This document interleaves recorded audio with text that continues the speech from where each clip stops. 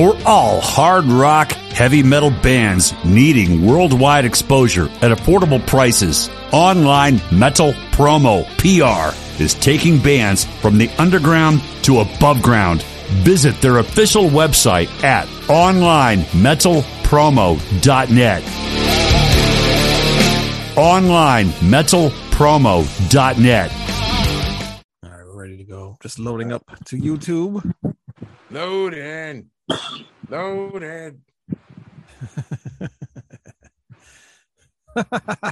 Had to.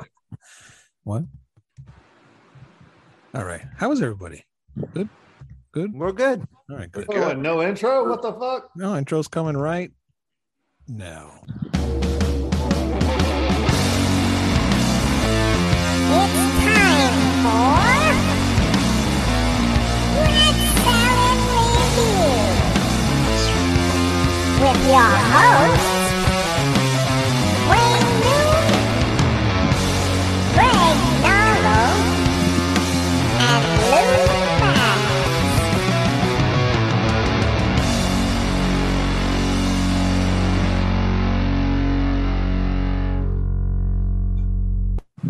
Yeah, welcome to Rat Salad Review. What's up, everybody? How are you? How's Lou? Well, what is that, Lou? It's my Eddie Funko.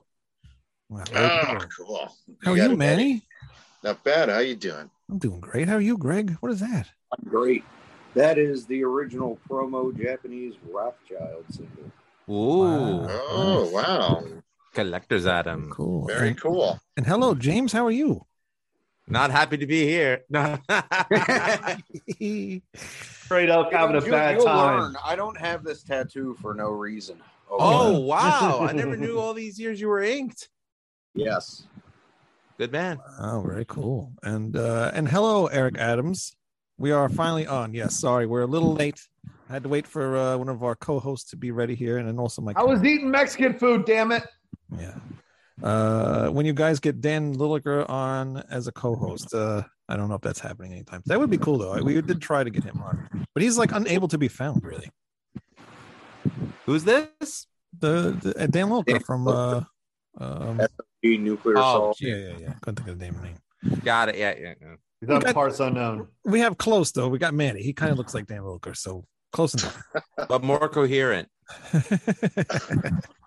All right, but today, part 2 of our Judas Priest versus Iron Maiden battle series. It's Today's Slapmanaka. it is today's 3 albums actually is Sad Wings of Destiny and Sin After Sin by Judas Priest and Killers by Iron Maiden. Yes. And because I came up with the matchups just to explain to the viewers what I tried to do, since they both have almost an equal number of albums. However, in the early period, Judas Priest put out a lot more than Iron Maiden did, and vice versa in modern times. So I paired some up based on things like where they were in their career, the sound of certain albums, to kind of go together. And both Sad Wings and Sin After Sin are transitional albums for now. Right, exactly. And I thought you were going to move the fan because it's blowing into the phone. I can turn it off, but it's goddamn hot here. Not my problem. Let the man sweat, okay? Quit being such an audiophile. My God. All right, then we'll just all night long. Yeah. Wayne, stop blowing. It's Lionel Richie. It's all month is night. ended. Walk right into that one, buddy. Hey. All right. Let's get this show on the road. What is he saying now? Eric Adams. James looks like the hip county commission for Yellowstone, Montana. I don't know. Yes. I've never Great seen show. the show. So Me neither. You mean he looks like Ranger Smith from Yogi Bear? Damn, Yogi. that would There you actually go. be Why not? cool. I turned it off. Oh, there we go. It sounds much All better. right, now you can Yellowstone, sweat. sir. That's a different Yeah. part altogether. All right. We'll start with Judas Priest, Sad Wings of Destiny. The second album, released March 23rd, 1976 on Gull Records. It's also the only album to feature Alan Moore on drums, and it is the last album to be released on Gull Records. The band were dissatisfied with the label and would break their contract to sign with CBS Records. All right. Who wants to go first? Manny? Sure. Go ahead. I actually like Sad Wings of Destiny. I think it's a great album. It's a groundbreaking album. It wasn't known at that time because I think it sold about 2 copies. I agree with Greg. It's a transitional album for sure. They were still finding their sound, but they were getting there with songs like The Ripper. I believe Genocide's on there. I wish I had the album in front of me right now. Yes, Genocide is on there. Thank you. You're right on both counts. Victim of Changes. Yeah, Victim of Changes. And they still have their one foot sort of firmly planted into the blues. So they haven't quite, shredded that influence yet from their musical repertoire. I like the album a lot. They show a different side to themselves, like songs like Epitaph, where I believe that's Glenn Tipton playing the piano on there. Overall, I think it's such a huge improvement over Rock-a-Rolla in terms of songwriting, performance, even production is much improved. Though I doubt their budget got any better from the first to the second album. But all that touring probably did them a lot of good, and it shows. They sound like a seasoned band, unlike the first album, where they sounded what they were, a brand new band. Yeah, it definitely matured on this album and started to sound more like Judas Priest. You know, they got to sound like their own selves now with this album. But I think this album's really good. I mean, it's one of my favorite Priest albums. Got a lot of songs on here that I like. A lot of songs I didn't hear till what do you call it? The cover album. Hero. No, the covers album. That's a compilation. The tribute to Judas Priest that came out on Century Media back in like '96. So weird. Yeah. How did you not hear these songs till then? Where were they going to play them? What radio station? Well, I mean, yeah, but Wayne, I don't think Wayne has ever listened to radio like me, so I'm just surprised. I used to back in, like, when I was younger. That's all I had was the radio. The only thing I had, the only thing that I had from Judas Priest was, that Samurai covered album, the best of. Oh, I think the 2 nights, it's right? Just the 2 nights, yeah. The best. One with the belly on the head. Yeah, yes. Head on the belly. Head on the belly. One. That was the only thing I had, and that was like back in like maybe late 80s, early 90s or whatever. And I listened to it maybe a few times, but I wasn't like into Judas Priest at the time, and the sound of them at that time, I just didn't like it, And you think you were a little too young for it? Yeah, probably a little too young. Are you having an earthquake over there, Wayne? What the hell? I'm shaking my table. Yeah, you are. Typical New Yorker moving my hands around. But he's quivering because of this album. But yeah, I remember listening to those songs back then, but like they didn't register with me, so they didn't really stick with me. So then when that tribute album came out, a lot of these songs, like Merciful Fate did The Ripper, so I was a huge Merciful Fate by the time this came out. So and Halloween did Halloween did Electric Guy, but it wasn't on that, right? But yeah, hearing the Merciful Fate through The Ripper, I was like blown away by that. So then I went back and got to hear the original version. But even what's the other song that was on it? Oh, Tyrant. Yeah, we'll get to that in a minute. But Victim of Changes, I really like a lot, and this is where Halford really shows off his voice, I think, the most, right? Oh, absolutely. And then I just mentioned The Ripper. So I love The Ripper. That's probably one of my favorite songs off this album. Just very catchy, very kind of to the point type song. Dreamer Deceiver, it's an okay ballad. I like how Halford was doing his high-pitched vocals in some parts in that song. Deceiver, I like this one again. Some great vocals, melodies from Halford. Tyrant, this song, I like the song, and again, I heard this first with Overkill covering it, and I like their version a little bit more, only because the way they say the tyrant thing. Because when Priest does it, when Halford does it, his breathy, post orgasm. Yeah, it's like he woke him up from a nap, and here, record this. It drives me insane because I heard Unleashed in the East first, and they had coalesced fully into what set the tone for heavy metal after that by the time they got to Stained Class, and it was much more menacing and aggressive and faster, right, and just more cohesive. So yeah, that's as much as I love the song, that's always bothered me. I wish they would have like maybe went back and re-recorded at some point, but that's why I like Overkill's version, because they say it like kind of the way it should have been said originally, I don't know if you guys are familiar with the Overkill version at all. No, I've never heard that tribute album in my life. It's actually it's got a lot of really good songs. If it wasn't for that tribute album, I probably would have never went back and listened to Judas Priest. Well, I guess it did its job then. It did its job. Yeah. Same thing with the Dio tribute album too. I wasn't a huge fan of Dio. Holy Dio. That was like one of my favorite tributes. See, I think that where our age difference comes in. I don't remember how old you are, Wayne, but Old in enough. tribute albums. Damn old. Judas Priest was such a big deal when I was a kid, Right. and Sad Wings of Destiny was one of the budget albums. You would always, because as a kid you only had a limited amount of money, so I'd go find the budget bins, and there was Sad Wings of Destiny for like $5 opposed to something for 10, so I would buy that. Yeah. But I think this is where the age difference comes in, because I would hear this stuff. Oh yeah. Well, the only thing that they used to play on the radio was like Living After Midnight or Breaking the Law. That's the only Nothing's thing I remember. changed. And Nothing's I you know got it, another of course. thing It's to still say. on the radio. No. Yeah, that one too. Yeah. Genocide, probably the most of the letdown track from this album. But did anybody notice that the lyrics in this song was the lyrics that they used for the next? Not the lyrics, but a lyric in the song was for the next album, Sin After Sin.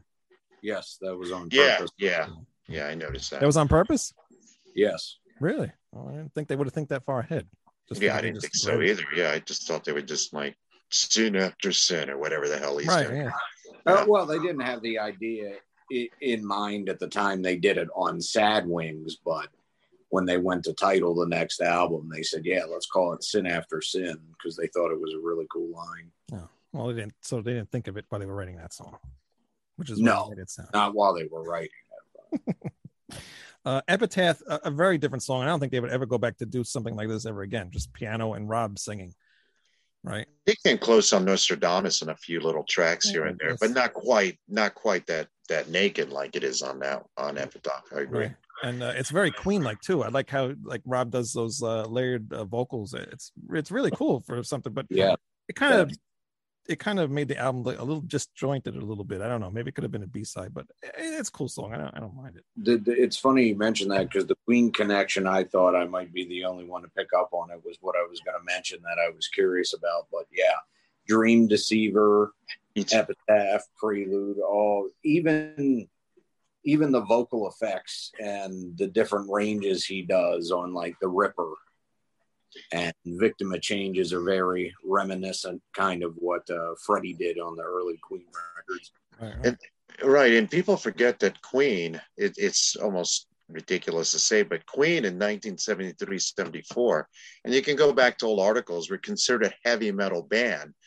And if you listen to Queen 1 or Live at the Rainbow, it's pretty damn heavy, for 1974. I don't think Queen themselves considered themselves a heavy metal band, but that's what they were considered, at least in the first part of their career. Right. But that's a good point. The Queen influence is definitely there, and I agree with that. Yeah. I think Freddie probably would have said, "We're rocking, we're hard, baby." Actually, he might have said something like that. Actually, and the song I'd have probably answered yes to Island of Domination if Rob would have. Yes, right. I like that song a lot, Island of Domination. And funny enough, that's like one of the only songs I do remember from that best of record that I had. Listening to it back then, when I first had it. Interesting you didn't pick up on Victim of Changes though, because it has such a memorable riff. But it does, but I don't know. I'm a it weird does. person. But you brought up Unleashed in the East earlier, Greg, and I think the versions on that smoke every version on the studio cut that they performed on there. I mean, yeah. I mean, I know we're not going to talk about live albums, but to me, those are the definitive versions. But I love Sad Wings of Destiny personally. But and that's kind of how I feel about it too. I love Sad Wings as well. The definitive versions are on Unleashed, but Sad Wings is a very cohesive record for the most part. I mean, they're still dicking around a little bit with other 70s sounds, like more deeply rooted in the blues rock. The guitar playing hasn't gotten aggressive yet, really, or anything like that. But in the lyrics, they've already, in songs like Genocide and the Ripper, gone even beyond where Black Sabbath was going lyrically at the time. Sabbath definitely has some really strong songs in like War Pigs and Hand of Doom, about describing the darker side of life. But I don't think they were ever quite as blatant about it up to that point as Priest were on this record. So it's very dark and menacing, and it has its own good sound. It's just not as good as what they would become, but it's still a classic. Eric Adams is a chatty Cathy tonight in the chat. Yeah, he's a chatty catty. It says, "Said Wing stinks. It sounds like an emo maxi pad line." Judas Priest sucks. Period. They are always chasing the trend from day one in 1974. That's bullshit. The only thing worse than Judas Priest. So to Is disagree Timber with my Rollins. former podcast host there, I actually enjoyed Sad Wings. It made me come to an epiphany though, and I know this is going to make people a little angry. I don't like the high pitched singing. Yeah, I really don't. I can get it. Yeah. Like I truly, it is awful for me, and it's not. And don't get me wrong, I love some of the songs on this album, that the more southern rock ones. But my God, some of it was just like, just get me out of here.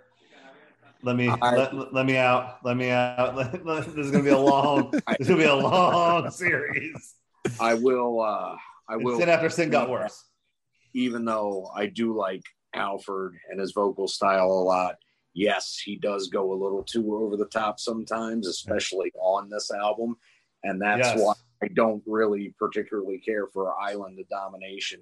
Musically, it's a good song. Lyrically, it's okay. It's just some of the shit he does with the highs and the falsettos is just too much. It sounds comical almost on that song. I showed my wife this song. I was listening to this, and she was like, "What the hell are you listening to?" And I played it, and it got to that part, and she's like, "What in the hell are you listening to? And why are you doing this to yourself?" Knowing me, she's like, "Why are you doing this to yourself?" And I'm like, "I don't know. I'm blaming these poor clowns." Well, to your wife, I say, yuck, yuck, ho, ho. Actually, Hey, now she's a nice lady. I actually like I didn't call her the hoe. I'm just saying, yuck. Oh, forget it. I actually like I like how high he can sing back then. Right, I like the fact. I actually into that. Mainly, I'm impressed because I could never do that in a million years. I think Well, you could, but you'd pass out. Well, I would pass out even attempting it, but it's just to me, it's amazing. I don't know many singers who could do that in that genre. Oh no! Don't get me wrong. Yeah. I don't think it's not impressive, and I don't think it doesn't take talent. I just don't like it. Well, I Like get that. Wayne doesn't like growling. He likes to have the people singing like their pants are cutting off the circulation of their genitalia. But I do like Brown. These sometimes. I are went the through this. tightest, most testicleless, squeezingest jeans I've ever had. Let's go cut a power metal record. Exactly. That's what he likes. I mean, and don't get me wrong. I mean, I know there's a lot of people who like it. Like, I never have been into that really high falsetto singing. I've just never been into it, and it's going to be very difficult for me to break me from this stance. However, I'm giving it the old junior college try. Well, James, you want to tell us what you think about Sad Wings? Like, what do you really think about it? Oh, no. I really enjoyed it. I enjoyed most of the songs on it. I'm not a big a fan of The Ripper and Dream Deceiver, only because that's kind of what they go to. And I liked how they were. And I think I put it in there. I was like, why couldn't they just stay the way they were? Yeah. Because I liked how they were. I don't like what they've become. And that's not saying, the whole, leather and all. I'm just saying, song, music wise, I enjoy this stuff more than I do their later stuff. So you like the psychedelic type Judas Priest? Hell yeah. I think you're going to find stuff you like as we move forward. Not, him and I don't like comparing him and Freddie Mercury for one reason. They both happen to be gay men, and it just sounds cliche. But vocal wise, both. Rob Halford kept it up a bit longer, but as Freddie got older, even though he could still do the falsetto and high notes, he just stopped kind of doing that after a while. And then live, he didn't want to kill his voice, so he would, change the. Yeah. Anyway, it'll be interesting as we go along what you think. But a few albums in, who gets carried away with it at points and times? I will agree with that. Especially the next one, I think. Greg. Wait a minute. Was Greg talking about Sad Wings next? Oh, sorry. Okay. No, I thought Lou was next. Unless Yeah, Greg Lou was was next. There's no way to keep ready. Way to There is no- leave them out in the cold. There was no order. Greg, I'm sorry. Go ahead. Nice. No, go ahead, Lou. That's all right. Don't want to. I thought you spoke. I apologize. Please go. You know what? Nobody's doing it. We're moving on. Shut up, Wayne. Greg, go. Yeah. No, so I like this album a lot, and I wasn't trying to say I didn't like high vocals completely. It's just on this album, and especially the next one, like Wayne was saying, he was still experimenting with his voice, trying to find that exact right balance. And there's just a couple moments like on Island of Domination where wasn't nuts about it, and it sounded a little silly, but overall it's a great record. The songwriting got much stronger here, and it's a definite classic. And one thing that Priest did that I think was different, and the biggest reason they really set the template for like the new wave of British heavy metal and pretty much everything that has followed is, and you can hear it especially on this record, they took a little bit from everything that was around them in the 70s and tried to incorporate it into their sound. I mean, you can hear Black Sabbath, Thin Lizzy's melodiousness, and how they start to do the twin guitar attack here. You know, what I already mentioned about Queen, it's just a very interesting amalgamation of influences, and neat how they made their own sound out of it, but also pretty heavy and dark and a little unprecedented as well. Yeah, I'll go. James is laughing. Sorry, I'm reading our comment section about Manny's beautiful hairline and how it throws Lou into our category. I will agree with Eric on one point, even though I think most of his statement is false, but they definitely did. And a lot of the times it was at the behest of the record company, chase trends a little bit later on. Right. But That's way down the road. But That's way, not here. I understand that, you know, some people here like Epitaph and even Prelude and Dream Deceiver and think, oh, well, that's kind of out of left field. They must have been whatever. No, they were just experimenting with different things. And I think it all actually fits within the context of this record. I mean, Epitaph is different, but it's still based in that blues rock enough, and then with the melodious influences on the rest of the record, where I really don't think, other than the piano, it's really all that out of place. Yeah, I agree with you.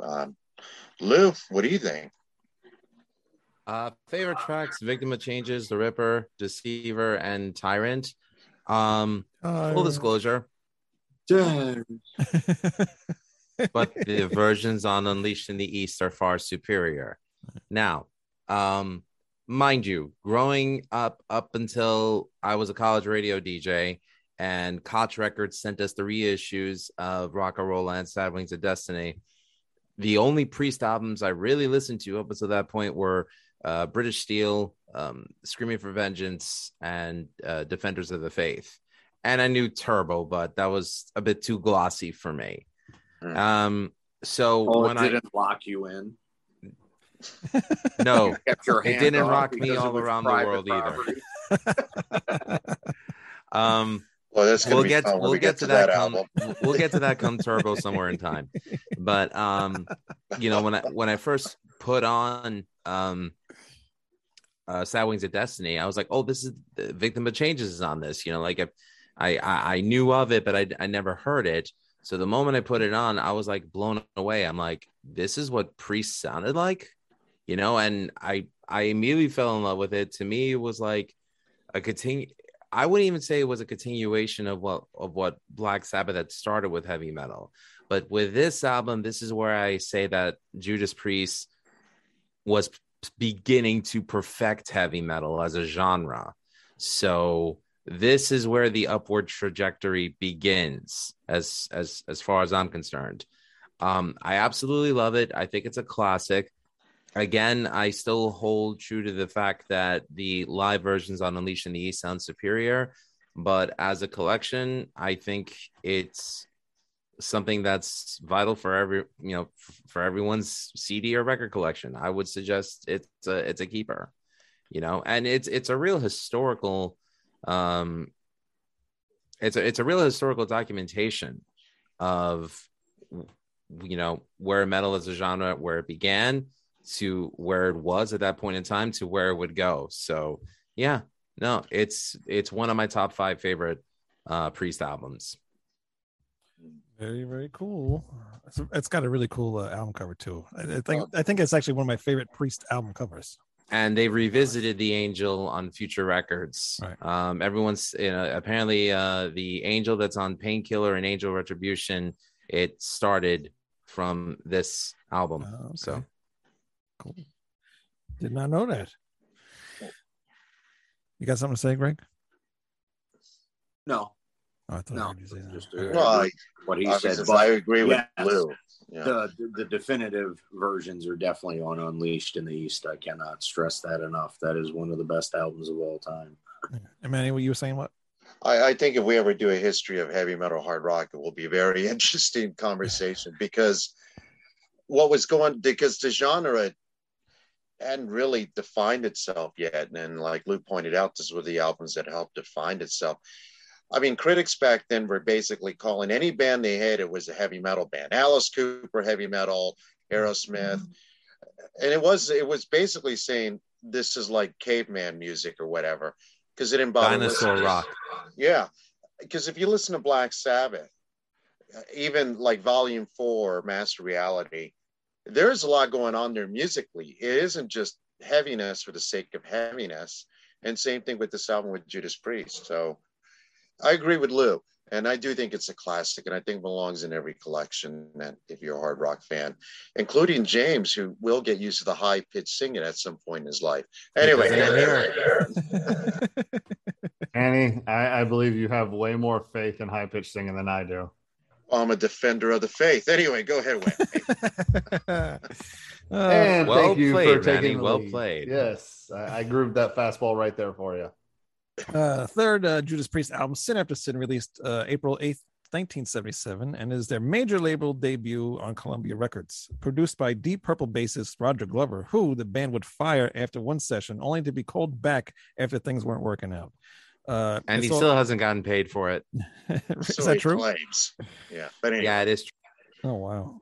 It's also the only album to feature Simon Phillips on drums. Alan Moore was let go because the band didn't feel like his style was evolving with the band. And the album title came from the song Genocide, which I mentioned earlier before. Go ahead, Lou. I'll let you go first. All right, first of all, let me just say Simon Phillips is one of the best drummers that freaking Judas Priest ever played with on record.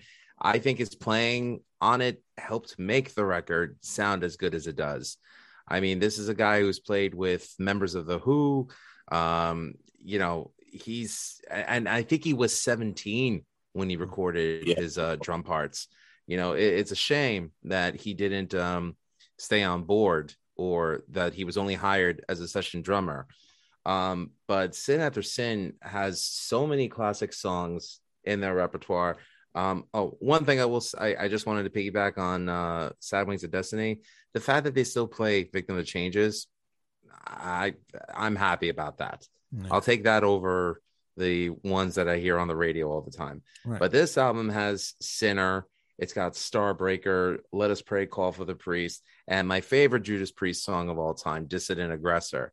That is I would say that song and Sabbath's Symptom of the Universe are the beginning of what we would know in the next decade as thrash metal, as far as I'm concerned. And a great cover of Joan Baez's Diamonds and Rust to, top off, aside from all the other tracks. And you kind of hear little inklings of Rob Halford's sexual orientation in the song Raw Deal. Inklings? Subtle hints. He came out of the closet in 6 minutes, which, don't get me wrong, is great, especially for the time period it was. I'm happy he was able to do it and be proud of it, but it just kills me how people are like, oh, it's subtle or whatever. No, it's not subtle. Well, you know what? I didn't catch it as a kid. I didn't have, I just took it as a song. You were a kid, Manny. You were a kid. You didn't understand that was even a lifestyle. Actually, you're right. You're right. But it's kind of funny. I'm a lyric guy, but Judas Priest is one of those bands that I kind of know what he's singing, but I'm not always paying attention to what he's actually singing about. Right. Hence why I went over your head. The And hard this- boys Hey, standing at yo. the bar, pour me a bourbon. Well, as a 52-year-old guy, I get that now, but I was 14. That would have never occurred to me, But I mean, I'm surprised you guys can listen to the lyrics over the high pitched singing. So I mean, well, Jesus, I'm sorry that you have acute hearing. I mean, would you like a doggy bone? Anyway, One bothers I want a me shot more collar because- more like it, or a freaking shot of bourbon so I can forget it. yeah, right away. Anyways, but to conclude what I was saying, I love this freaking record. Again, one of my top 5 favorite Priest albums, and can't say enough good things about it. So I'm going to assume, James, you'll never join us on a King Diamond show. Okay, here I say, I love King Diamond's gimmick. I enjoy the music of it. I can't. It's a singing no. It's a no for me, dog. All right, it's different strokes for different folks. All right, just like Rob Halford, different strokes for different folks, dog. It's not for me. All right, what do you think of Sin After Sin?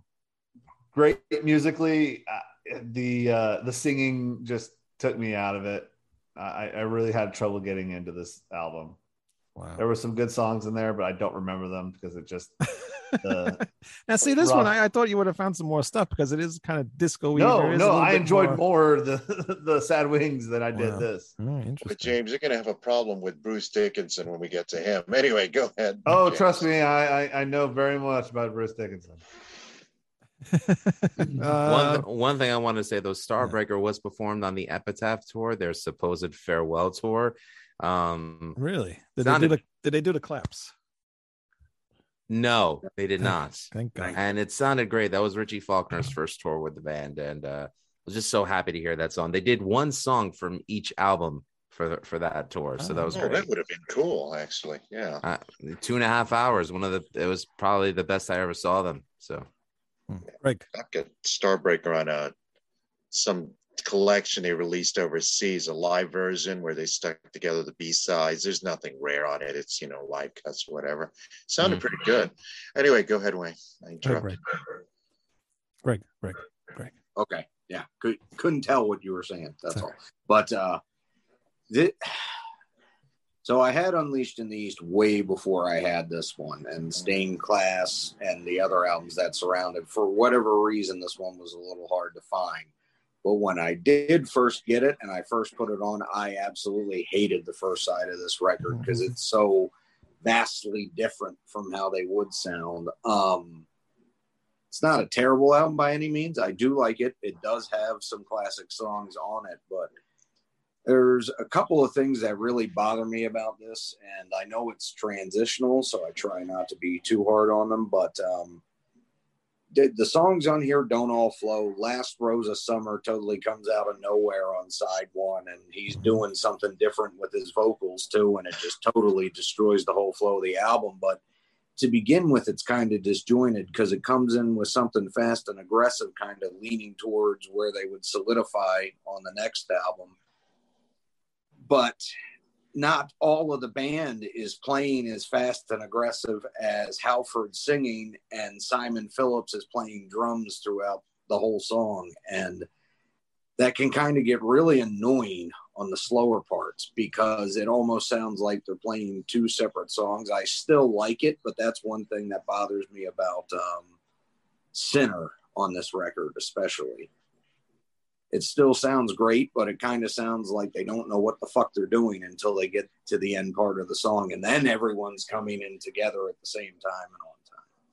But also the disco backbeat to Diamonds and Rust, which it's an interesting cover. They do a great job with it, but Unleashed in the East is definitely the superior version. And this definitely sounds like an attempt at a radio song, which is what it was. And that's why Roger Glover encouraged them to record it and thought it was a great idea. I mean, they did do a great job with it and had done a version before around the rock and roll time. But yeah, that 70s disco radio influence just doesn't do it for me on that.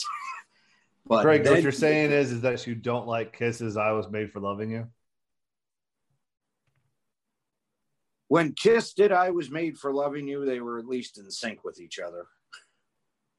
And it was kind of expected because the previous album was kind of disco. Yeah, and it was expected, and all of Dynasty kind of follows along that line. It doesn't go from Sinner into yeah. I like Dynasty. So I like Dynasty too. The hand claps don't really bother me all that much in Starbreaker. I wish they weren't there. It doesn't need it, but that's not like the cardinal sin for me on this one. Side 2, I think, is really where it picks up, though. Except for even though I like Raw Deal, it kind of goes back to this boogie beat that's more reminiscent of what they were doing on Rock-a-Rolla, and the guitars and the drumming fit, but overall the tone of the song is just really different from the rest of the songs that surround it. Like Here Come the Tears is a ballad, but it still is very heavy and has that menacing tone to it, like Let Us Pray, Call for the Priest, and then Dissident Aggressor do.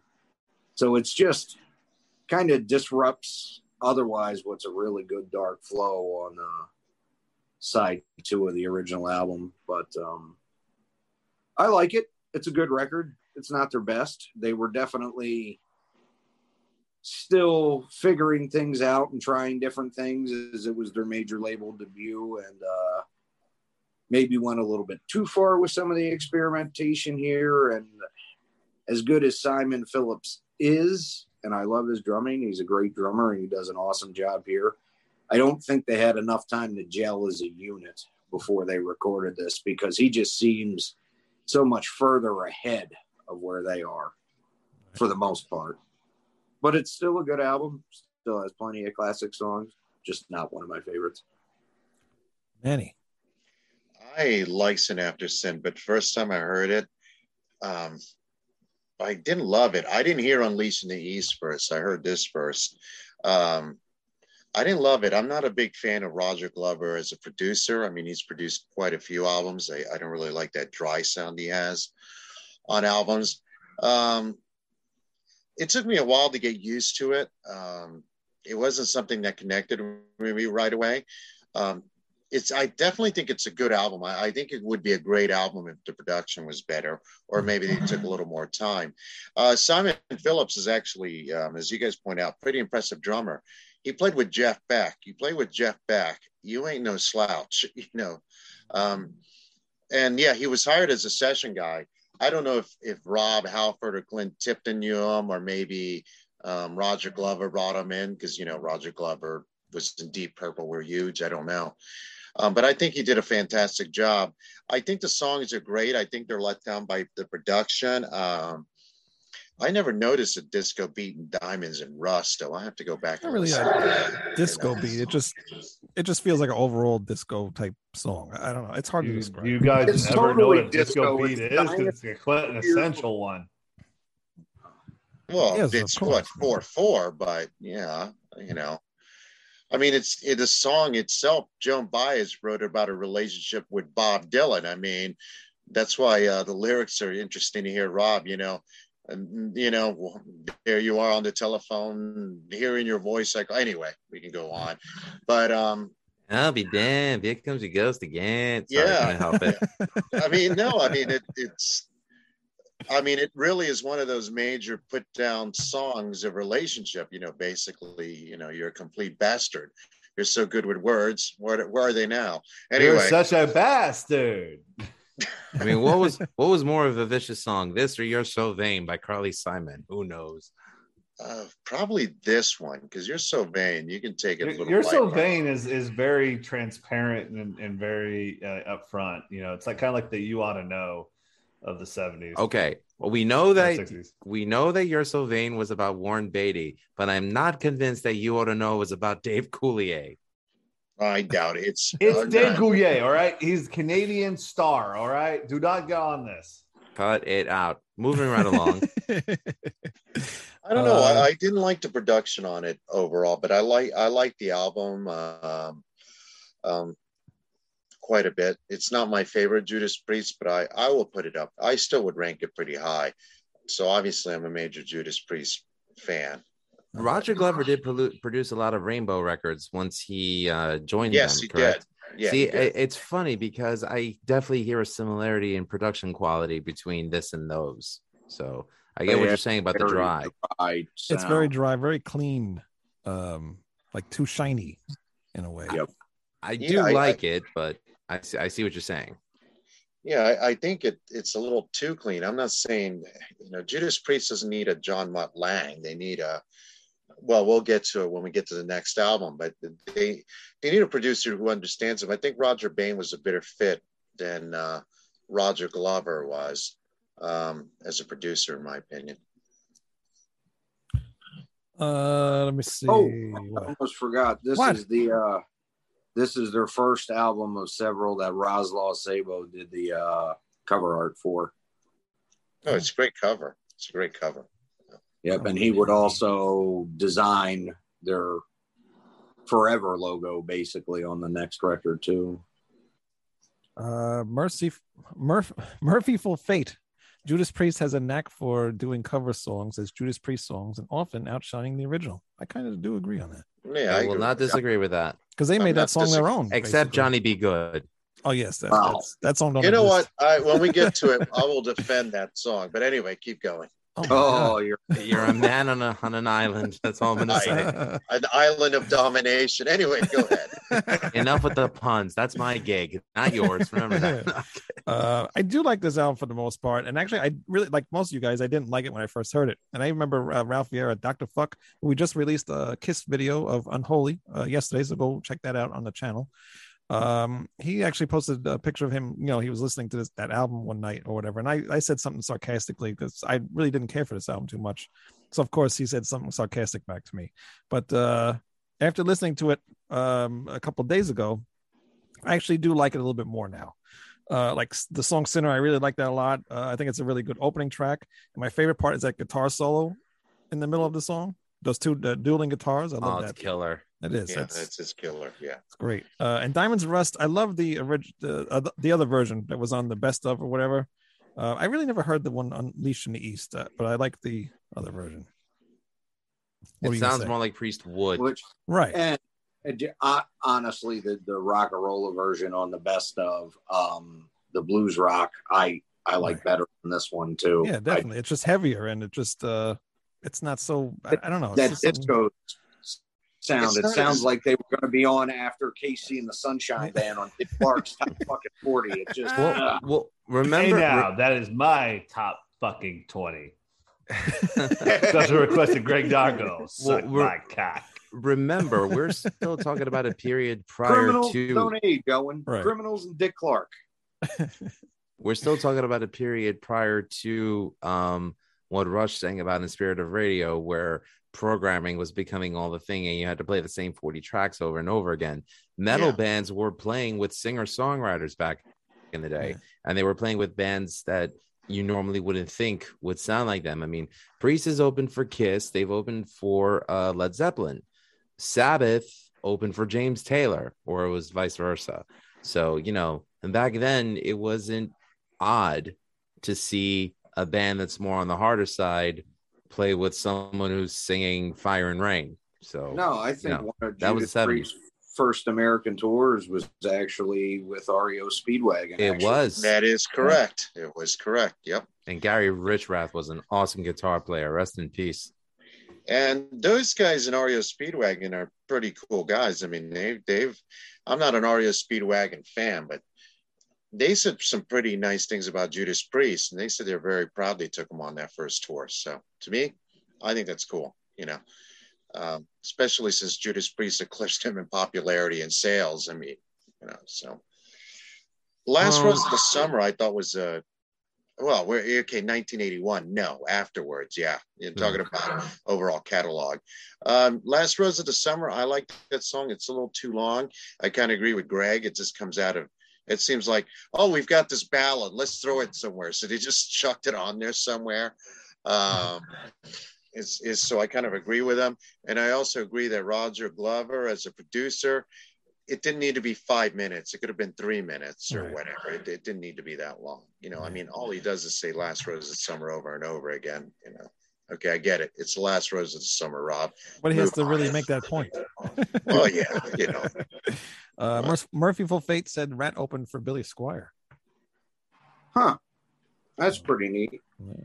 Although Billy Squire was huge. Rat and Billy Squire, especially if we're talking early 80s Billy Squire, that's still closer in sound than Judas Priest and REO Speedwagon. Oh, absolutely. The REO Speedwagon, I don't know. Lou, were you a fan of the early stuff? Because they were pretty. Yeah, I don't know. Weren't they a little heavier before they became, Yeah. I mean, they weren't a heavy metal band, but Can't Stop Loving You or whatever those sissy songs are. Keep on Loving You and I Can't Fight This Feeling Anymore. You confuse the songs. Not a big. No, I mean, they were a harder rock band, which is why like the only 3 REO songs you hear on the radio nowadays are those 2 and Take It on the Run. So I guess anything before that is considered too demonic. I don't know. But yeah, I mean, they were a harder rock band. I mean, a lot of hard rock guitar players that came out in the wake of REO Speedwagon's beginning were highly influenced by Gary Richrath. Enough about REO Speedwagon. Yeah, why are we talking about REO? We're talking about Judas Priest. I know, I'm trying to finish here. Starbreaker, cool song. Manny, stay focused. Sweating my ass off. Let's keep rolling. Now I want to see how long you can last without that fan on. Starbreaker, like the song's okay, but like we mentioned before, the clapping is very annoying. Last Rose of Summer, not a bad ballad. Let Us Pray, Call for the Priest, very similar to Exciter. Except with a different intro. Again, I really like the dual guitar thing in the beginning, and then Halford. Oh, at the end, and then Halford singing over that. I think it's really cool. Raw Deal. Sometimes songs just name themselves. Here Comes the Tears. Nice ballad, but one thing I'm not crazy about is Halford screams before the solo part. That's freaking annoying. Those screams. Ah! It's like you're taking a shit in the bathroom. If it sounded like that way, that would be annoyed. It was close. That was really cool. No, that one's annoying. It's very annoying. Thank you. Oh, and Music is Life podcast says no more REO talk. All right, fine, we won't. You know what? I actually would rather talk about REO Speedwagon than the next. It's always got to be that one guy. Here Comes the Tears. Nice ballad. One thing I'm not crazy about is I did that already. This is an Aggressor classic Priest song, and Race with the Devil, not a terrible song, but for some reason seems a little underdeveloped or something. Actually, I could hear like it's actually a cover of a song called Gun, and Girl School basically did the definitive version of it about 6 years later. I had no idea. But I like that. I like the Priest version. But you're right. It sounds a little underdeveloped, but that's actually from the Stained Class sessions, because when they turned the album into the record label, they said they felt it was too dark and bleak and they wanted them to record a cover song. And they chose to do 2 potentially. One was Race with the Devil, which did Make It Better by You, Better Than Me did end up making the album, which I think was the better choice. Absolutely. Another so what I'm getting from a general synopsis from everybody is that this album was not developed properly and did not fit properly. And that I don't think so. Correct. It's kind of a hodgepodge of different things, and it's directly in the middle of them becoming fully Judas Priest. So if you're saying is this would be the Great Jeopardy category called potpourri. Sure. It's like a transitional album. Yeah, transitional album, yeah. Well, that was the great thing about the 70s is record companies would actually develop careers and would allow them at least 2 or 3, sometimes 4 albums to develop their sound and also, create an audience. That's out the window nowadays. Oh yeah. But I know we have SoundCloud now. Come on. Well, it's short-term thinking. I mean, if you're a young band, I don't know. I just think nowadays, I mean, I get not recorded maybe an album every year, though I wish people would, but every 4 or 5 years. So you're 15 when your first album comes out. Next time the next one comes out, you're 21. That's, anyway, that's another story. But yeah. Frank Zapp. I was going to say Merciful. Yeah, he's got to change his name. Murphyful Fate. Last Rose Just of call him Summer. Murphy. Murphy has a really cool flow, cool flowy guitar line, and it's why I like this song. So he likes Last Rose of Summer. It does have a cool guitar line. He's right. It does. Admit, it's not a terrible song. It's not a horrible song overall. It just does not fit with the rest of the album in any way. Yeah. And it's not just that it's a ballad, because they did a ballad in Here Come the Tears that they were able to approach in a heavier manner. They just didn't do it here, and it's out of place. Yeah. It's like some kind of cabaret song. I could see him coming out from behind the curtains and leaning against the piano. With dancing skeletons. Yeah, something like that. Some folks. Ellis. Not as cool though. Not as cool as that. What were you saying, Lou? Before I interrupted you twice. I was going to say that Frank Zappa said it best when he said that the record industry was great when you had a bunch of fat guys in offices chomping cigars, just giving money to artists, saying, "Yeah, go ahead. If it's what the kids like, go ahead, just give it up." Well, what happened was the kids that realized that they were tastemakers decided what was popular, and that's when the music industry started dying. So no, Gene Simmons, you're wrong. Rock is not dead because of the fans. It's because of the jackass music industry. Thank you very much. Resume. Right. Iron Maiden Killers released February 2nd, 1981. It was the first album with Adrian Smith and the last to feature Paul Di'Anno on vocals. He was let go from the band due to his alcohol and drug abuse. It was also the first Iron Maiden album to be produced by Martin Birch, who would produce their albums up through Fear of the Dark. Let's go with James. All right, let's go, baby. I took have notes. You always take the notes on the Iron Maiden albums, which is kind of funny. Well, it's only because, and I'll be perfectly honest, they have the easier intros to do, and I also didn't have so many of them like Judas Priest did, so I didn't want to be writing a whole manifest while doing this. So I will admit this: my listening to this, for some reason, Amazon decided just to mix all the songs, so I know it doesn't flow. So I'm not dogging that at all. Bring on that whatever that mummified hate, that most overrated mascot in metal history ever. Hey, bring it on. Bring it on. This is the coolest all right, mascot in history. Come on. Ides of March. Yeah. Cool intro. I know. Like, how could I be? Yeah. I'm not gonna. Honestly, I'm not gonna hate on this because like I actually enjoy some of the songs on this. Okay. So I know, shocker, but Wrathchild. Why wasn't this on the last album? Wrathchild's actually a really good song. Why did I have to suck through all the rest of those songs? That's actually really good. Murders on Rue Mountain. What? Marauders. What the fuck Murders in the Rue. Murders in the Rue Morgue. Yeah, whatever. For Rue Mountain, it says there's no mountains on Iron Maiden. Just like they are in Florida. Anyway, Amazon can't spell. Amazon can't spell. I didn't know what you cool intro. It's really funny that they're playing too fast for the singer because you can tell like the singer's trying to keep up to the song. They're going way too damn fast. It feels really punk inspired. Like it's like almost, like they're playing over the lyricist, and I enjoy that part of it. So I didn't mind it. Purgatory. I'm in this. They're hiding the keeping the beat fancy better. like from last album, they're hiding it better. Cool guitar solo. Don't ever high yell ever, please, for the love of God. Oh my God, that singer! Please do not do it. It was awful. Genghis Khan. Now, say I would think you would like his higher screams than like. Yes, I did. Yeah. I did. However, he does not need to do it either. He really doesn't. It sounds awful. I like how he does it. Genghis Khan. If Lather, Rinse, and Repeat was a song. Genghis Khan is it. Oh, I'll kill you once. Did you listen to the same album? Yes, you did. Innocent Exile. I liked it. But what the hell is the bass player doing in the song? What?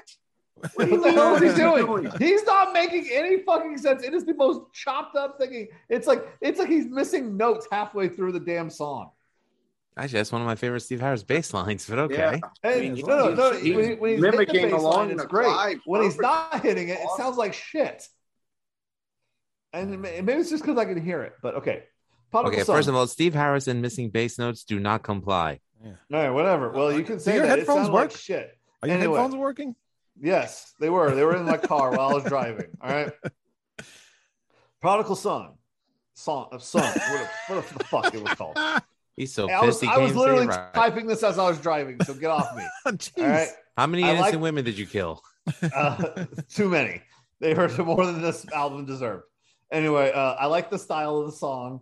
What the fuck are the lyrics singing? What the fuck is that? Drifter, please make it stop. Another life. More of their good shit, less of their bad shit. If you know about Jim Cornette, that saying from Jim Cornette, you would get that line. And then Killers, punk intro. It's an okay Maiden song. I liked it. It wasn't bad. Oh, so the version they have on Amazon doesn't have Twilight Zone because he screams higher on that than he does in Purgatory. No, it does not. Oh, I forgot about Twilight Zone. There is a version on it with Twilight Zone on it. Just it was on my record. Well, was that on the American it was version? on all the original American and Japanese pressing. yeah. Okay, thank you. I didn't hear it, so thus I cannot judge it. But those were my notes. That's what I heard. Wrong. You can say I'm wrong. I don't give a shit. Well, James, overall, what do you feel about the album as a whole? Much better than the first one. Okay. Major step forward. I like the sound better. I see why they got rid of the original lead guitarist because it fits better. I get it that. It sounds better. Sounds like somebody like locked them in and was like, okay, we got to make this sound a little bit more coherent or something. They were able to lock them down and make it a better album. So I will say that it was much better to listen to than the first one. Interesting. Cool. Detective John Kimball, you idiot. Priest is better than Maiden for him. Well, they definitely didn't get to be a detective of music, I'll tell you that much. And Murphy says Steve Harris has a very clicky bass style that is pretty singular to him. Sound could be better. Sound could be, I don't know what that, he wrote it wrong. Sound could be better. He's saying you could basically be better or worse. You know, it's like, well, it wasn't. I don't think. I mean, I know I can hear clicky bass styles. I play bass. I know what I'm hearing. It's just that song. I don't know what the fuck happened, but it just it sounded like a jumbled mess to me. So, Manny, I love the album Killers. I think it's definitely an improvement over the first one. Martin Birch is a lifesaver. I agree with him. Bringing not Adrian Smith. Sorry. Yeah, it is Adrian Smith. Bringing Adrian Smith in was a stroke of genius. Songwriting's great. Also, this album, in my opinion, shows why Cliff Burr is such an underrated drummer. I mean, the way he clicks with Steve Harris, it's a shame whatever personal issues these two guys had, it didn't last, but amazing drummer. And I think Paul Di'Anno, I think he was a great vocalist. In some ways, I like him better than Bruce Dickinson, but I personally don't think that if they had kept Paul Di'Anno, they would have broken as big internationally. He's not as charismatic as Bruce Dickinson was. Bruce Dickinson has more of a commercial voice, I guess, for lack of a better word. But overall, I like the album a lot better. There's a few songs I don't care for, but Wrathchild, excellent. Innocent Exile, excellent. The title track is excellent. And again, I love the versions on Maiden Japan EP. I think the live versions of that are superior to the studio versions. Granted, it's an EP. I've got a bootleg with the entire performance, but overall, I like it. Anyway. Lou, I'm letting Greg go last because this is, I don't want to give it away. All right. But before I begin, I want to just respectfully disagree with Manny that obviously that they needed Bruce to become more popular. I think it's safe to say that Maiden were on their way to popularity with Di'Anno because first, National European Tour was opening for Kiss. Killers was their first album to make its debut in the Billboard Top 200. True. Tour Japan, tour of the United States, opening for Judas Priest. They were on their way. I personally think because of the strength of the songs that they were writing, that even if they did Number of the Beast with Di'Anno, or even if they did a third album with Di'Anno, they still would have gone upwards. But that's just my opinion. The reason why Diano quit was because he felt like it was the Steve Harris Rod Smallwood band, and he said that it wasn't fun for him anymore. So they just gave him $30,000, no future royalties, and he went on his way. But I have to give praise to Maiden because they just paid off the rest of Paul Diano's leg surgery. So good on Iron Maiden for that. That is cool. Yeah, that is really cool. So just to let you know what a Maiden fanboy I am, the original album, the last one to have Sanctuary on the release, the best of the B-sides, just so I could have the B-sides from the original 5 albums, 2 versions of Killers. One is the Castle release, thank you, Wayne, which actually has Women in Uniform, Invasion, live version of Phantom of the Opera, and the 5 songs of Made in Japan that were released in the United States only, because the Japanese European one only had 4 out of those 5 songs. And this is the last American reprint to have Twilight Zone on it, since Twilight Zone was a single, not an album cut. Also, the Purgatory single that has the 4 cuts of Made in Japan, and a bootleg CD version of the Soundhouse tapes, which has a shit ton of unreleased Maiden stuff on their actual albums. Iron Maiden's Killers is my 3rd favorite album of all time, right under Van Halen's Fair Warning and Ozzy's Diary of a Madman, just above Def Leppard's High and Dry. I love this album. There is not a bad song on it. James, I love you, but you're wrong. Okay to be wrong, Lou. It's all right, bro. That's okay. But, you know, I'm not saying that Maiden didn't do great after this album, but for me, hearing this for the first time as a 6-year-old, it made a huge impact on me. And, you know, again, credit to the lineup that they had at the time. I still say to this day that Clive Burr is my favorite Iron Maiden drummer, and Adrian Smith only added to the greatness of the band. And Martin Birch, you couldn't ask for a better producer for Maiden. All due respect to Kevin the Caveman Shirley, no, there isn't. Martin Birch is the definitive Maiden producer. So, Absolutely. you know, Killers had all the elements that made it work. Watch out, Lou. There's a killer behind you. There's a what? Killer behind you. He lunges, prepare for attack. If you're doing me a favor, move on. So you really think he went with Paul Diano? I mean, Paul Diano is a great vocalist, but in my opinion, I don't think, at least in the United States, I don't think they would have made it as big with him.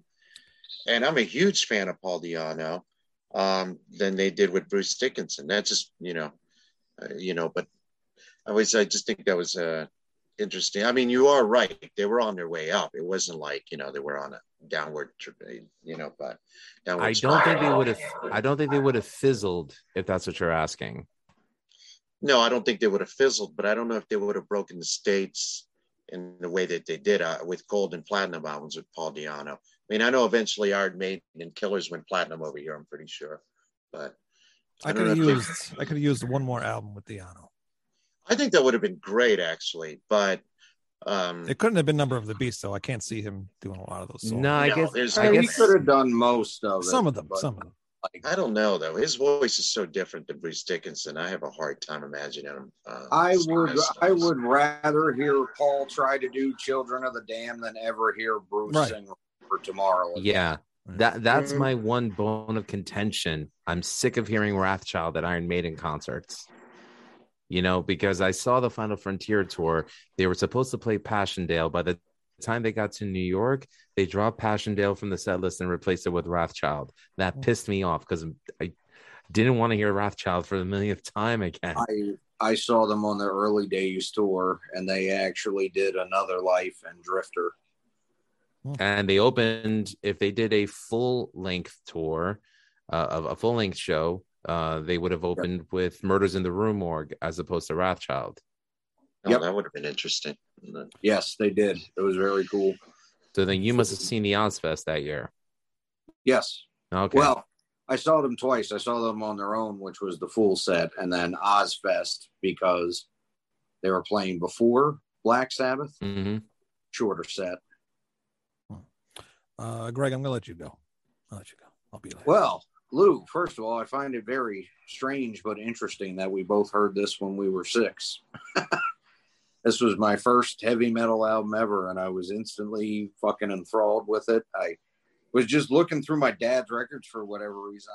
See this cover, with just Eddie looking super badass with the hatchet, the blood dripping off of it and the pooling hands, and then just all the neat stuff in the background, like the Ruskin Arms pub, the black cat in the window, the kinky sex shop. Just I love the little Easter eggs that Derek Riggs threw in there. They're all great. Yes. So it's hard to say because my top 3 albums, Diamond Head, Lightning of the Nation, Black Sabbath, Born Again, Iron Maiden, Killers, they could all switch position depending on my mood, but this is probably still my favorite album of all time. But and it's not just because it was a formative thing and I heard it early, but I mean, this is a 10 out of 10. It's just great. Everything just comes together here. Adrian Smith was that missing piece, and it's definitely one of Clive's and especially Paul Di'Anno's shining moments. Murders in the Rue Morgue, which is maybe my favorite Iron Maiden song ever. Like, I don't hear what James hears. I think Paul's great and right in step with the rest of them. But, and on Innocent Exile, like you mentioned, it sounds odd because of what Steve's doing, playing along to Clive's Tom fills, but it's actually pretty amazing and cool sounding to me, the way they're keeping that together. And then, Adrian comes in on this and totally makes that classic sound, just the way he melds with Dave and the way they're doing twin leads, but they're not playing the exact same thing. They're doing things that complement the other player at the same time, and that's just awesome. Best twin guitar team outside of Thin Lizzy. They just took that and improved on it so much. And this is just fully that distinctive Maiden sound and laid the groundwork. It's explosive. Every instrument is top notch. Paul's on the top of his game. The songwriting's excellent. Even the slower one where he's singing an ode to the pagan god Lamia, by the way, James, that's about. I thought that was a great moment, a slower one, but it just showed off their prowess. Would you say that Adrian Smith and Dave Murray are a better guitar team than Glenn Tipton and KK Downing? Oh, there's no question about that. I mean, Glenn and KK are good, but they're nowhere near as interesting to me as Dave and Adrian. Dave and Adrian are just so much more in tune, and they have different strengths where they complement each other better, where Adrian's more melodic and he stretches out a little bit more, whereas KK and Glenn, despite being slightly different, were pretty much in the same style. And because of that, while I do like a lot of the twin guitar stuff in Judas Priest, it's just not as interesting to me as what Maiden was capable of with Adrian. You like the symmetry rather than the actual dualness of having both of them play similar but different. You like the symmetry of Iron Maiden's guitarists. Yes, they're building a soundscape. It is a fuller sound. I will agree. I agree it's a fuller sound, but I disagree. I find KK and Glenn a little bit more interesting than I do Smith and Murray. But I do agree with you, Greg, that it definitely is. It's definitely a thicker, bigger sound with Iron Maiden, and I agree with that. I mean, we can take 2 songs right now, even though it's from a later album. But "Free Will Burning," they basically just repeat. It sounds cool because they're wailing, but they just basically repeat the same thing after each other over and over. Whereas on Another Life, it has a fuller sound to it, where it's slightly different. And well, it also helps that Martin Birch is a superior producer than Tom Ollum or whatever his name is, who is a good producer too. I'm not going to put him down. But those 2 bands, I guess we'll talk about it down the road, but the fact that they're compared, and we're doing it too, but we're doing it for fun.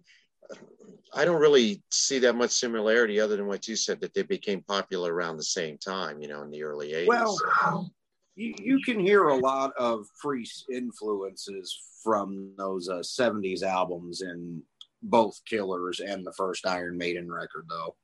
Yeah, but Iron Maiden made it their own. I agree with you. It's not They definitely did. Yeah, it's not a Crocus thing where, you pick up a Crocus album and you play, name that riff. Iron Maiden's definitely not that. No, and what I was getting at is I think where the comparison comes in is where Maiden definitely did their own thing, and that's another thing I think makes this so much stronger. Killers, where it can beat out 2 albums, they had it ready to go in the can and just were so much more focused on what they were doing, whereas Priest was kind of finding their sound. But right. Shit, I forgot my original point. It's so fucking hot in here. Are you done? Yeah, because I can't remember what I said that I was originally responding to. It'll come back to you. Christ, Eric Adams is back. You can hear a lot. Please look at us. We are like Maiden from Priest, 1983. I don't know. He's not even speaking English. That doesn't even make any sense. He doesn't speak a lot of English to begin with. So. I think where the comparison comes in, where people do it so heavily between the two of them, is because even though Maiden definitely took it and made it their own, I think they're one of the clearest examples and one of the first bands that really grew out of the groundwork that Judas Priest specifically laid in the mid to late 70s. Makes sense. Okay. Yeah, cool. Ides of March, great intro. And did anybody know that actually Samson used that? Yeah, Barry yes. from Samson claims during the short while he was in the band, he came up with the drum riff, and he wants to be credited on it because Samson did their own version, and he credited Steve, but they didn't. And seems like a stupid thing to complain about for me, but I guess if you're in Samson, it would be nice to be associated with Iron Maiden in some way. Well, Thunderstick was a member for all of one show, I think. Yes. That's why. I refer to that as the Zoidberg defense. Someone's show. paying attention to me. Yay. Wow. But it's a great driving intro, though. And Clive definitely plays it better than Perkis does. Oh, yeah. I listened to it earlier because I never heard of it before. And it's just like kind of just generic. I love drumming. the new wave of British heavy metal, but I really don't care for Samson all that much. Yeah. I can't believe you dropped Thunderstick's real name. Oh, I couldn't remember his stupid Barry Perkis. Thunderstick, yeah. Well, when they Samson refer to him in the Close in the literature, business. Can you picture Bruce Dickinson saying, "And now our drummer Barry, Thunderstick." Looks better with the mask on, don't he? He does. Come on, Live After Death, yeah. Rat Child, I love. I don't know. I mean, I can understand you being sick of that song, Lou, because they play it all the time in concerts. But I don't know. I never get sick of that, especially when you hear that bass line. Just get you pumped. I'll tell you why I'm sick of it. Predominantly, I don't like the way Nico plays it.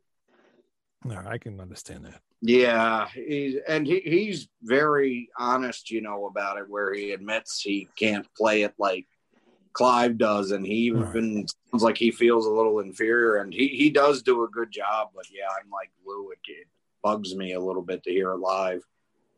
Well, guys, I hate to leave it before it ends, but I have to leave so thank you for having me on as usual, and we will be back. I think it's actually a good time good cue to skidoo there, Wayne. What? Well, Manny, give us your ratings real quick. Okay. Boy, I thought I was going to lean more toward Judas Priest because I'm such a huge Judas Priest fan, but I'm going to give the slight win to Iron Maiden Killers for the same reasons that you mentioned, Greg. I mean, it was fully formed. They're ready to go right out of the can. The production's better.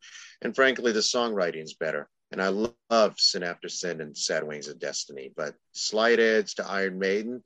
And this will probably be the last time I give the edge to Iron Maiden, maybe, but I don't know, But and Paul Di'Anno, underrated vocalist. Oh, before I go, Wayne, Greg, do you agree with me or disagree with me? If they had hung on to Paul Di'Anno, they would have made it as huge in the States. They would not have made it as huge in the end, but I still think Number of the Beast would have pretty much gone the same way, and they still would have attain that next level. But as much as I like Paul better than Bruce, they wouldn't have been able to attain that arena level, evolve as forward as they were able to on Peace of Mind, Power Slave, Somewhere in Time, and Seventh Son. It's just not possible with him and his vocal style. And I think they needed to grow to attain that. Yeah, I'm agreeing with him too. And you can even see how Di'Anno's after he left Maiden, how his his career went. So really. Yeah, that's a different story. Yeah, Battlezone was legitimately pretty good, but I agree. What his voice is suited to just isn't the platinum success of Power Slave or Somewhere in Time. Yeah. Fortunately, those albums could not have been done. Killer's better than both of those records. It's just how it is. Paul's self-titled Di'Anno release that came out right after this was not good. I have it. I was hoping no one would bring that up. I'm going to have heart users stuck in my head. Yeah, I have that album, and it's if you ever wanted to know what Paul Di'Anno would sound like fronting a Journey band that's really not good at being Journey, get the album. I bought it by accident. I originally thought it was a Levi's catalog. Actually, it says sponsored by Levi's on the back or something. He is rocking the Canadian tuxedo on it. Yeah. Well, he does sing good on it. It's just the songs are, they're shitty. I don't know what else to say. Be honest with you, he does a better job in an AOR record than I thought he would have. But yeah, they're not well written songs. No, and obviously they called it Di'Anno for, because he just left Iron Maiden, he didn't even write any of the crap on there. Yeah. I've got a DVD where they perform these songs. I should find a copy and send it to all you guys to see how long you last watching it. So. I didn't last watching it. We could do that for Halloween. You guys can do that for Halloween. I'll go to a haunted house and torture myself that way. And that was at the Capitol Center, I think. Yes, or something like that. Yeah. I've seen a couple of series of that British television show. I saw that one, Magnum, Mama's Boys.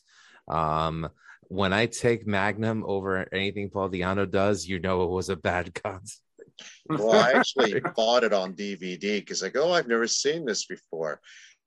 And I've never seen it since. It's still in the collection, but, I will play it if I want guests to leave my house. Anyway, guys, I will talk to you soon. On that note. And on that note. Night, Manny. Cool. All right, man. We'll see you in 2 weeks. Wayne, finish what you were saying about the record. Go ahead. Murders in the Rue Morgue. Intro makes you think there's a ballad coming, but nope, kicks into a really kick-ass song. I love everything about this. The guitar chords, the bass lines, the vocals always stick in my head. I know this song so good. It's just I sing along to the guitar chords, it's yes, awesome. They're that infectious on this album. Every chord, every riff, right? It's just Another Life. This one's a bit different than the previous songs, but there's basically no chorus, and there's a lot of little changes in this song. But I like it. Genghis Khan, I don't like it as much as Transylvania, but it's almost there. There's a lot more going on in this one. I like it, just not as much as Transylvania. But I love the song. I love when the song speeds up and Clive is playing some pretty fast drum parts. Also love towards the end of the song that echoey guitar solo thing, that melody. Yeah, I love that. I love that. His drumming's my favorite part of it, though, and I love how there's different parts and changes more so than Transylvania. I like that too, but there's just something about Transylvania I just like more. I don't know. Innocent Exile again. There's a lot of no chorus on this whole album. They have choruses. They are, but it's not like the typical Iron Maiden type chorus where it's like a big deal. Like you're waiting to get there. I think that's why I prefer it, because some of those choruses just get so damn repetitive. Right. No, exactly. And this album proves that you really don't need choruses because the songs stand on their own without them. Also feel that they can't. They have the ability to not be so damn repetitive, but obviously they break that again. Right. Oh yeah, like I said, I can already see it coming. But that's another song where the guitar work gets stuck in my head. Killers, another classic Maiden song. Love the intro to this where it just builds up for over like a minute. Then the song kicks in, and I already mentioned that. Prodigal Son, not one of my favorite songs on the album, but it is good and better than any of the Priest ballad songs. This also showed that Di'Anno could sing these type of songs. Cool song, nice trade-off guitar solo. Purgatory, the pace is picked up again for this song. And listening to this album, I realized this might be the fastest Maiden album ever, really. Every song seems like it's like, I would agree with that. Yeah. It's like one relentless song after the other. Love the chorus part in this song, and it's also my favorite part where Clive is doing those tom fills. Yes. There's a lot of hard things in there, and he's doing a lot of like the tom fills, and then he's going back to the hi-hats, and he's like all over the place. I don't know. And I think in one part he kind of did like stumble a little bit. It's like really quick. He does. He's yeah, I know where you're talking about. I mean, it's less than half a second. Right. Goes to do something, realizes it's wrong, and then goes back. Right. Which song in Purgatory? In Purgatory, yeah. It's the first. It's the first like part where he does the first fills. There's like a little hiccup there because he doesn't do it again on the second one. A slight one, but it's very slight. I mean, it's very. It slight. was. I liked it. It works and it fits in there, but I sometimes mistakes are good. Yeah, they are. So I love that song. Sounds really cool, and I don't think Nico could pull that song off. No, I don't think he could do that part. I don't think he could do Genghis Khan either. Probably not. Twilight Zone. It wasn't on the thing, but I do love that song. It's a really cool Me song. too.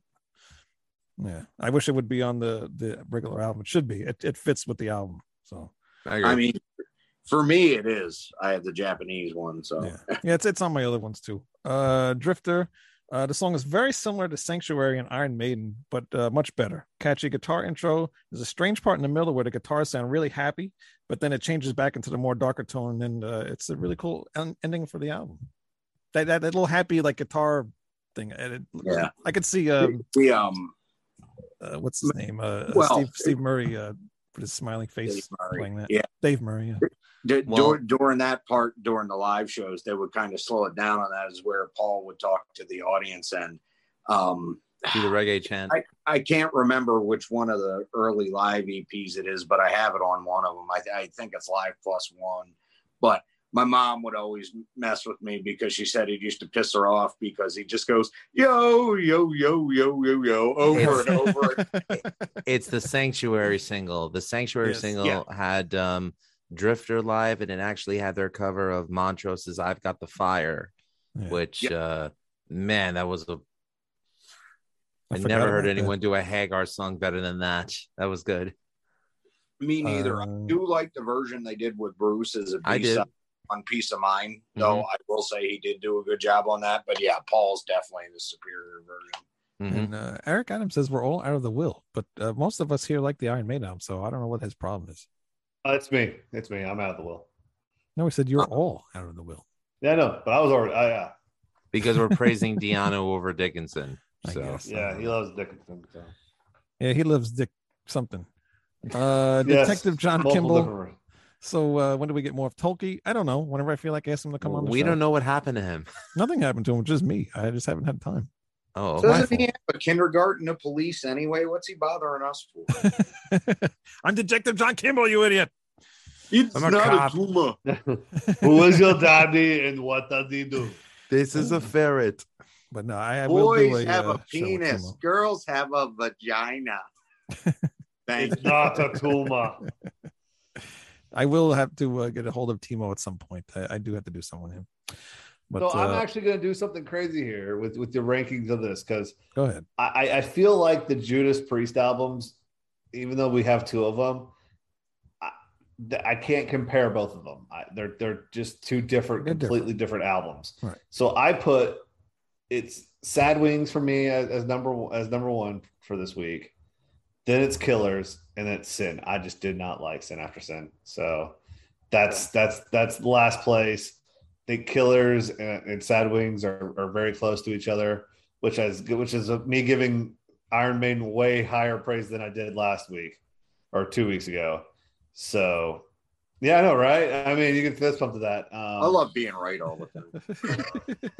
It's a better album.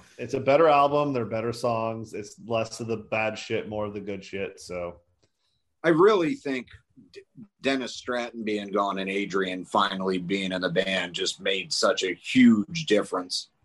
his style was just so different. I think that's what led to a lot of that repetitiveness and other stuff. But I liked his guitar solos, so It's funny because you mentioned Ralph Vieira before, Wayne, and he admitted that the first Maiden is his favorite Maiden album, Right. and his favorite era of Priest is 70s Priest. Right. So he would have been an interesting perspective to have on the show as well. But you know, it is what it is.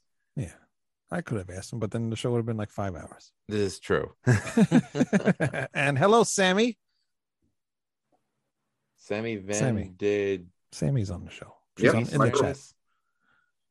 As if you're it's Greg's girlfriend. Oh, hey, Sammy. Yes. Welcome to the show. You're late because the show is over. But Greg, what are you ranking these albums? Obviously we already know what your first. Well, if we do a 1, 2, 3, it'd be Killers, Sad Wings, and then Sin After Sin, obviously. But Killers definitely a perfect 10 out of 10. Fuck, it's an 11. I mean, there's no way around it. It's perfect. Oh, okay. Then. All record. right, there. Why don't you just make 10 louder? Sad, Sad Wings, I like a lot. It's a good record, even though it has a couple flaws. I'd give it about a 8.5. Sin After Sin is just to cut and paste and all over the place. It while it has some good songs, it just doesn't function well as an album. I give it a 6. It's average. Yeah, I would agree with you. Lou? I think I'm in the minority of this group. I place Sin After Sin above Sad Wings of Destiny. Really? Yeah. Because Sinner, Starbreaker, Dissident Aggressor, they always end up in my playlists of whenever I make a classic metal Sinner and Starbreaker do for me as well, but I'm using the live versions. I enjoy the studio versions. I mean, I'm not going to disagree with you that the Unleashed in the East is the best one, but that's an album that I have to listen to from start to finish. But you know, I also have the Mythology box set, and the studio versions are on it. And I actually admit I owned that before I had the CDs. So you know, those songs are on it, but. Yeah, and again, it's just my opinion. Sin After Sin above Sad Wings of Destiny, but Killers trumps all of it. Funny, the Mythology. No. What's the box set? That is the box set. It is the box set. All right. Are you thinking Metalworks 73 to 93? Yes, I'm thinking of that. I'm kind of confused. Okay, but that's the dual disc. Metallology was the first one I had as well of Judas Priest. It's okay to be wrong anytime. I mean, the reason why I went on and got that box set was because that's when they said that they were reuniting with Halford. They were going to do Ozfest.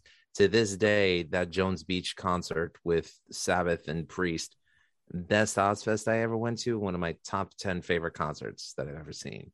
Oh, easily. And I mean, well, it was such a great set list too. I mean, fuck, they did Beyond the Realms of Death. I'll never forget that was insane. I mean, there was that Ozfest for me was perfect because it was like the first real metal Ozfest. I know there's a lot of people out there that like new metal, and that's fine. But for me, it's like that Ozfest had Sabbath, Priest, Slayer, Dimmu Borgir on the main stage. And on the second stage, you had Lamb of God, Slipknot, Hatebreed, Every Time I Die, Atreyu, a lot of bands from that time that I liked. So for me, that was like... I'm sorry? A lot of new metal in that. Slipknot, Atreyu. But you know, I think I wouldn't call Atreyu new metal. On that one there, Chief. They were more like metal, metalcore, emo metal. Well, yeah, but well, they had no. guitar The solos. Ozfest I went to was more new metal. That was Disturbed, Korn, Motograter. That was the year prior. Yeah, that was 2003. Voivod was there, which is the most important. Voivod did not show up to ours. They didn't? No. Oh, wow. I got to see them. They were amazing. No, yeah. I had the wonderful and exciting Cradle of Filth. Oh, sorry. Yeah, it was not a good time. Straight up had bad time again. But that Ozfest had Shadows Fall and Killswitch Engage, and I was really happy about that. Shadows Fall. I did not get Kill Switch. I had freaking E-Town Concrete. Well, E-Town replaced Nothing Face because they broke up on that tour because TVT stopped paying their tour Literally support. did not get Kill Switch either. That sucks. Really? That sucks. I had Shadows Fall was the first fucking band out at 9:00 in Atlanta, Georgia, in the morning. Rolled out there. I think it was Chimera came in for Kill Switch. No, Chimera was part of the whole tour. Oh. I don't know, but somebody didn't come in because we didn't get Kill Switch and we didn't get Nothing Face. Well, like I said, Nothing Face dropped off the tour by the time it got to Atlanta because TVT X'd their tour support. So E-Town Concrete replaced them for the remainder of the tour. Yeah. But yeah, I mean, the 2004 Ozfest, I mean, that was definitely more hardcore, metalcore influence in there. But still, I mean, on the main stage, we got Slayer, Priest, and Sabbath and Demu, who, as much as I like some Cradle stuff, I think Demu as a band is just light years above. Oh, Demo would have been a way better show. Freaking Cradle was just like, it was all theatrics. I'm sitting there going like, what the fuck is this? Yeah. The cool thing about Priest, though, was that right before they came on, it started thunderstorming, and the lightning strikes occurred at the pivotal points of their songs. My wife, who I was dating at the time, asked me, is this part of the show? I'm like, I don't think so, but this is pretty exciting. Yeah, you're right. So that was pretty cool. At every pivotal point in a Priest song, lightning strike. That was great. Yeah, and I'm going to pick.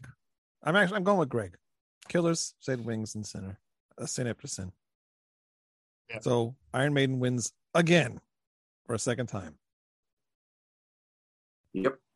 They will not win for me next time, though. Really? Oh, so Number of the Beast is not your... Number of the Beast is the worst album of the 80s. It's very disjointed and boring. Believe it or not, a lot of casual fans love that fans, but a lot of, Maiden fans that have followed them since the beginning it's a very polarizing record for some of them. Interesting. I have not listened to much of it outside of the hits, so I will be coming into it fresh-faced and probably hating the world. Bring it on. All right. That's okay. But all right, so Killers wins this time, and we will not be here next week. I will be away, but we will be here the following week. I believe that's the 20th, if I'm correct. Right? Probably. Yeah, close enough. We'll be here. I'll let you guys know. Check out Facebook, and you'll see when we will be on next. Actually, Facebook, Instagram, Twitter, TikTok. Hit subscribe here on YouTube. Anywhere else? Go to ratsaddlereview.com. Go to musicisLifepodcast.com. Comment, my link tree. And go to his link tree, whatever the link is for that.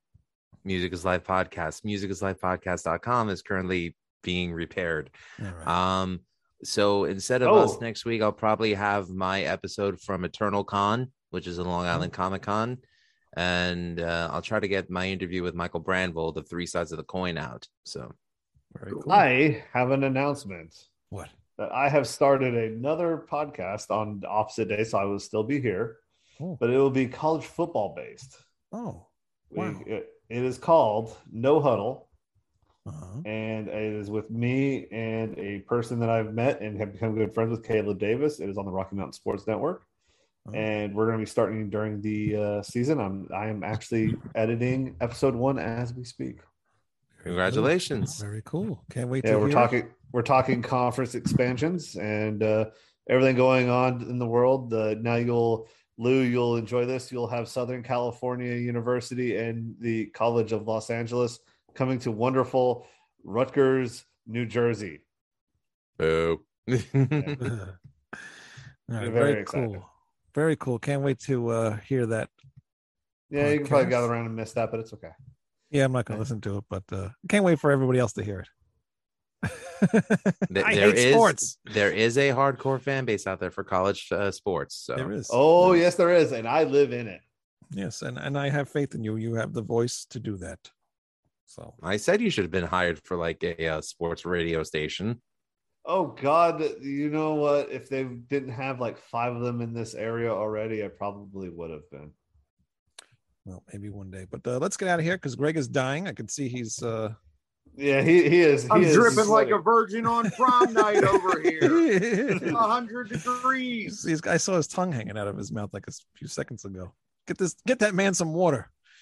So get out of here, and I will see. Get the water. Get him a freaking Pepto-Bismol. So I will see you guys in a few weeks, and take care of yourselves. And yeah, that's it. Bye. Dimoni.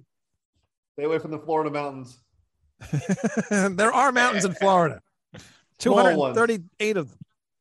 347 feet is the highest elevation for the Florida mountains. Still a I'm mountain. sure David Lee Roth climbed them. It is a very dangerous hill.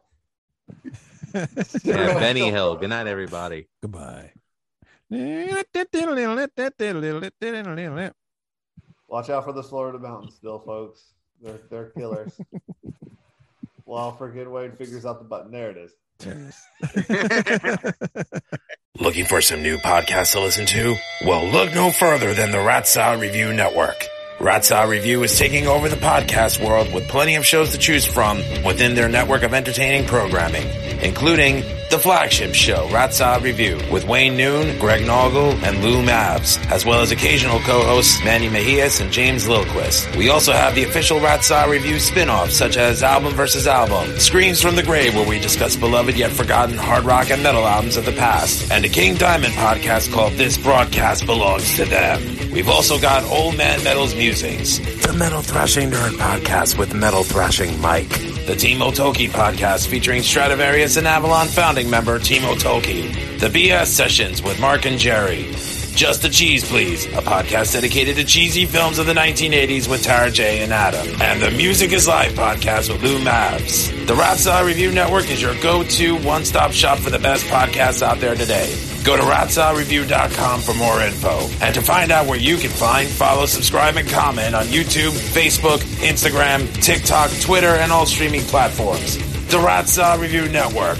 We're taking over.